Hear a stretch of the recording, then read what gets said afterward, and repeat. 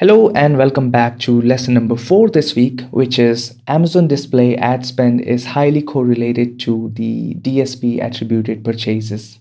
So, we mainly look at display ads as more of the top of the funnel strategy for awareness and product discovery, and it's also not very easy to measure their conversion because it doesn't happen very directly, but rather in stages. So, it often feels that display ads are not driving conversion but just higher ad spend.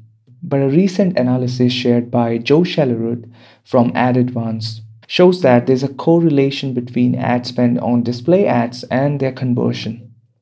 And while it starts at the top of the funnel, primarily ad spend drives impressions and creates brand awareness and product discovery.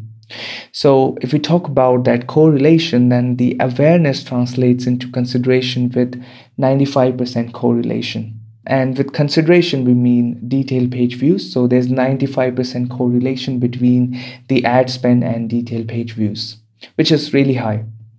Then this consideration leads to the next stage, which is add to carts and purchases. And there also we have a strong positive correlation of 83% between ad spend and purchases. Something to consider here is that the journey from add to carts to purchase could sometimes take time. So sometimes that cannot be attributed directly to the ad spend, but it's quite good to know that there's this very strong correlation.